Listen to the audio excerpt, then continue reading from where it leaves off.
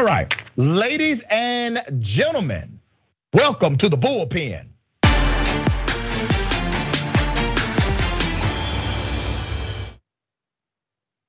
Yep, I got the big homie. Joining me again, Armstrong Williams. Mr. Williams is a nationally syndicated television, has a nationally syndicated television show, Williams Daily Show, Sinclair Broadcast Network affiliates, the Armstrong Williams Show.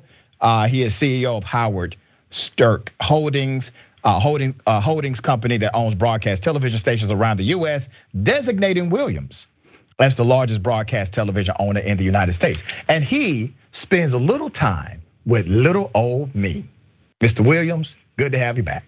Oh, you know I enjoy being on with my brother. Come on now, no matter where we fall on politics, you're my brother, and I'm always honored to be a part of your platform. Thank you. Same here, brother. All right, we're gonna talk about cancel culture. We're gonna throw in some Christopher Columbus and a little Dave Chapelle in the mix to make it interesting. I don't want to presume what you know or believe about cancel culture, so I will let you share your sentiment with us and I will respond. Well, you know, cancel culture, Dr. Rashad, is nothing new. When you go back to the French Revolution and people did not share their ideology and they destroyed people. I mean, you go back to the slave liberators and there were people who would liberate the slaves and escort them to freedom. And when they were caught, they were canceled, they were killed, the liberator and the slaves. I mean, Jews during the Holocaust, the Chinese Revolution, where they canceled millions of people. Cancel culture is authoritarian. You can either cancel someone's way of life, or you can commit mass murders of people who you just don't like the way they think or the way they agree with you, and you just can kill them, and you call it a cleansing. So it's nothing that is really new, and I can understand, Dr. Rashad, egregious and illegal acts, but many canceled today are because of comments made 10, 20, 30 years ago when the world was really a completely different place. You know, I'm not gonna hold you accountable for something that you said at age 18 at the age of 40. I mean, you know, for example, this is a little dicey. Some call for schools named after American heroes such as George Washington to be renamed because the first president owned slaves. Slavery was a horrendous and immoral institution, but it was accepted as a legal practice and sanctioned at the time. I don't agree with it. I certainly felt it was immoral, and we still have the repercussions of it today. And so our society, I think, is collapsing, Dr. Rashad, as a result of sort of a handful, and I don't think there are many, of angry mobsters looking to make everyone else conform to their skewed belief and viewpoints. And I don't think anyone should be canceled because of their viewpoints, because of what they believe. It's one thing if you're a serial rapist, or you're someone who harasses women and men, that's one thing. But because of ideology and perspective and point of view, I draw the line there.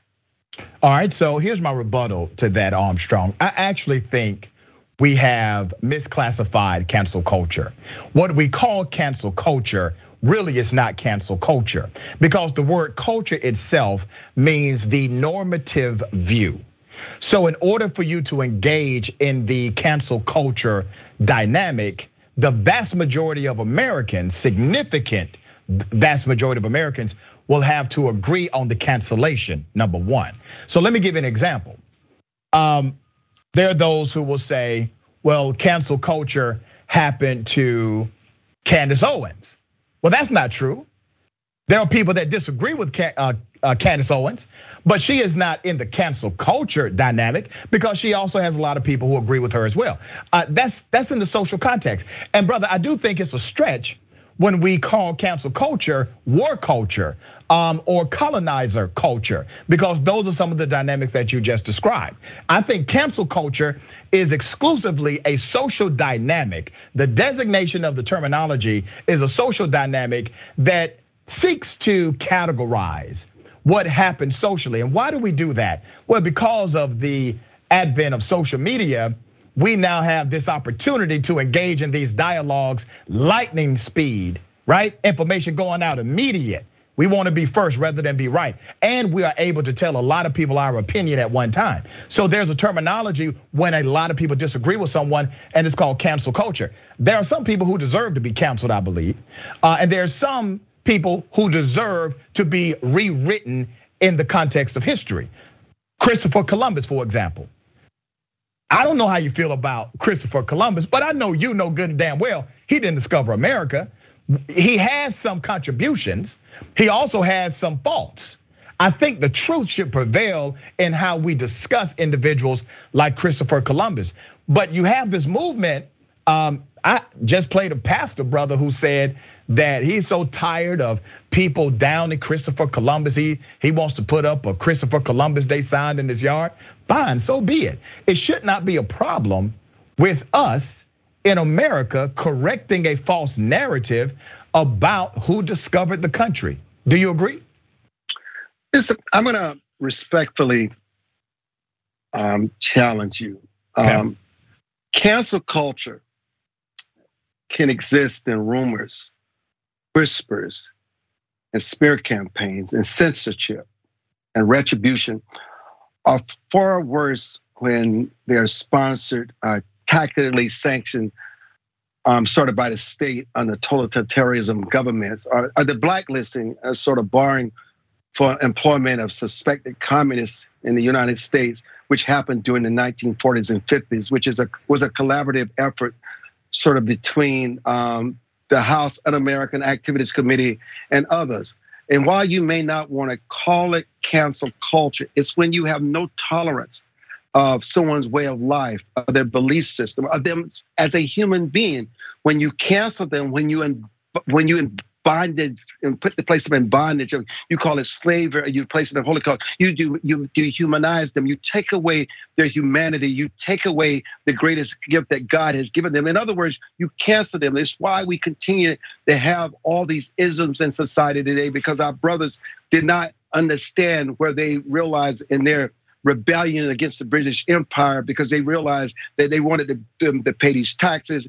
They wanted them to work like slaves and be anything less than something to the same level of chattel. They said, we're not going to take this to dehumanize it anymore. We're more than that. We're better than that. But the problem is, when they were able to get that freedom and that liberation, they became worse than that which they were liberated from. They learned nothing from it. And so you may not want to call it cancel culture, but I do believe that it can cost millions of people their lives, because you don't want them challenging the state. You don't want them to point out your double standards. You don't want them to point out your greed. And I know I make such a very stark trans sort of definition of where cancel culture can lead.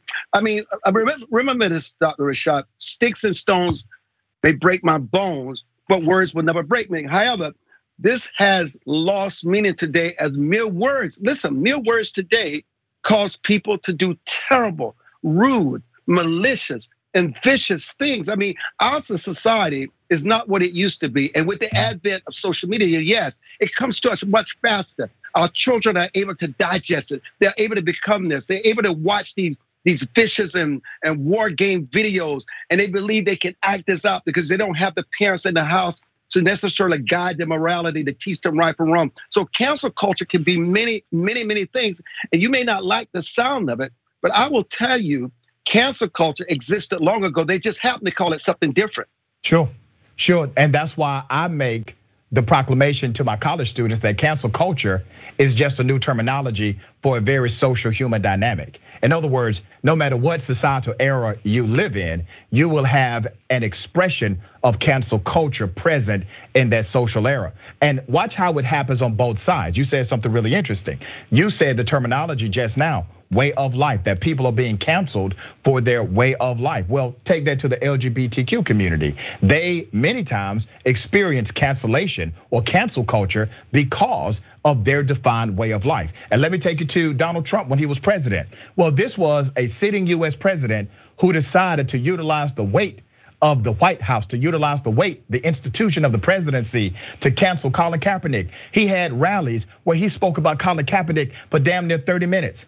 Called them SOBs, told what the owners what to do with people like him. That to me is a semblance of cancel culture based on your definition of cancel culture as well, because he disagreed with a particular peaceful protest of Colin Kaepernick contextualized in a football game. Okay, had nothing to do with the government, had nothing to do with policy that he dealt with. It had everything to do with peaceful protest and to transform a policy from a grassroots standpoint. But you had the president of the United States engaging in that activity, but he's the first one to cry that he's being canceled when he in fact made a routine out of attempting to cancel others inside of his own party and those who are social advocates outside of his party. So I want to go ahead. I want to inject here because you know what? Okay. I love it when people make me think and make me reflect. And you make a very good point. One that I agree with, and another I'm going to challenge you on, and that is he talked about Colin Kaepernick because he was so irritated and disgusted by him. He wanted to just ruin his way of life, his way of income, his existence. And then he wanted people to feel the way he wanted, the way he felt. He took his feelings about Colin Kaepernick and he put that on the people that looked up to him and trusted him. And that's exactly what it is. He wanted him canceled. You're right. When he used the term SOBs, he's marginalizing those athletes. So you're absolutely right. But you cannot compare that to the LBGT community when someone like David Chapelle makes a statement saying clearly, a man can never have a baby. That no baby has ever come out the womb of a man. It is one thing when you speak truth. Sometimes, and I don't think, and you have to separate the LBGT community from people who are in same-sex marriages, the homosexual community. Sometimes people want to feel as though they are normal, as though they're equal, and you got to feel that way yourself. You got to feel good about yourself. If you choose to go through that exercise of going from a man to a woman for a man, you got to understand there are also certain repercussions that come from that. I watched Dave Chappelle's Netflix special, and I got to tell you, whether you like it or not, what he said, it was not offensive, it was not homophobic, it was not degrading. Sometimes there are certain people who don't want you to speak the truth, and they believe if you say any little thing against the transgender community, they're gonna pounce on you, they're gonna cancel you, and they put fear in you. But you know what? Any organization, any group is open to criticism. And the bottom line is to go out and try to cancel them and to say they're homophobic, anti-transgender. None of that existed in the Dave Chappelle special, none of it. Okay, let me push back on some of that. Now, there were many in the community, many who are part of the LGBTQ community, transgender community and allies who found offense. But there were also many who came out and said, we actually, we're okay to an extent with Dave Chappelle. You even had some prolific, famous comedians who are transgender who came out in support of Dave Chappelle. Some of them were criticized as well, but you definitely saw a mixed bag is my point. Now, here's how this works. When you offer a comment for public record, that's what you do at a comedy show. You are offering commentary for public record. You can expect one of two things, public ridicule or public praise. That's how it works. When I come on this platform, whatever I say, I expect someone to give me support for it or for someone to say, I completely disagree with you, okay? And sometimes people take actual offense to it. I've made jokes on this platform that I've apologized for, okay? That I, in hindsight, said, you know what? That really was insensitive, how I put that. And that's just me being an authentic individual. But that's the push and pull of consumerism, more so than anything else. And let me bring this to your attention, because to this day, and I gotta talk about our dear brother Bill Maher. And I know I have a lot of people that are fans of Bill Maher. I stopped watching Bill Maher. I actually subscribed to HBO because of Bill Maher years ago. I stopped watching Bill Maher. Bill Maher, he started to do, in my opinion, more disruption for the progressive community. And then the straw that broke the camel's back is when Bill Maher said the N-word. Mr. Armstrong, do you remember that? Yes, I was offended by it. I wrote a column on it. You know what? I used to go on this show all the time, Dr. Rashad, And once I wrote that piece, I was never invited back. I wrote a harsh piece. I absolutely didn't like it. You and I agree there. Absolutely. All right, and let me tell you, there's a YouTube video somewhere in the YouTube universe. I did a commentary on my radio show about Bill Maher saying the N-word and how I was offended and how we are giving him a pass because he's Bill Maher. Now remember, if Bill O'Reilly would have said it, completely different response, right? So I get that point of view, but once again, it's about who consumes the information that individuals are distributing. The people that consume the information of Bill Maher, they were okay with him saying the N-word, making an apology, and continuing to move on. He did the little skit with Ice Cube, and Ice Cube said, I knew you were gonna F up sooner or later, right? So that kind of gave him his, I don't know, remedy for saying the N-word. But brother, my underlying point here, my main point here, is that what you all call cancel culture is really just a human expression. It is something that has always been around, because the same people who are the loudest about cancel culture, such as Charlie Kirk, Candace Owens, Ben Shapiro, they're not canceled at all. Even Donald Trump. These individuals have not been canceled. They're disliked, yes, and they are disagreed with, yes, but that is the common societal push and pull, brother. What's the difference? Why is it a big deal? You make another point that I must build on. If you think about it today, in today's cancel culture, very few have really been canceled. That's right. Very few. I mean, I remember this conversation was being had decades ago, Dr. Ritchie, when this was happening in communist China.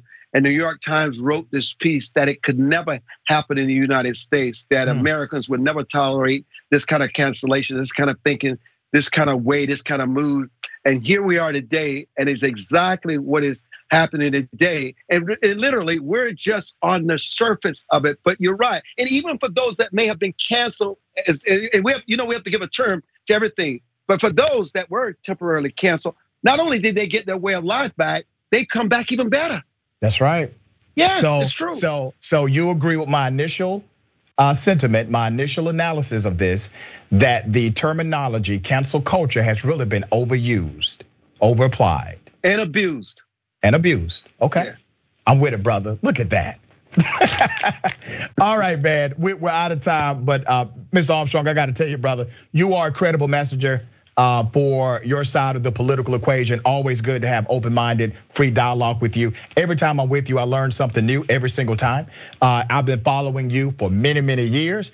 And I specifically said when I was blessed with this show, I said, I gotta get Armstrong Williams on the program. So I appreciate you always giving us opportunity with you. And you know, and as Patti LaBelle said, if you ask me to.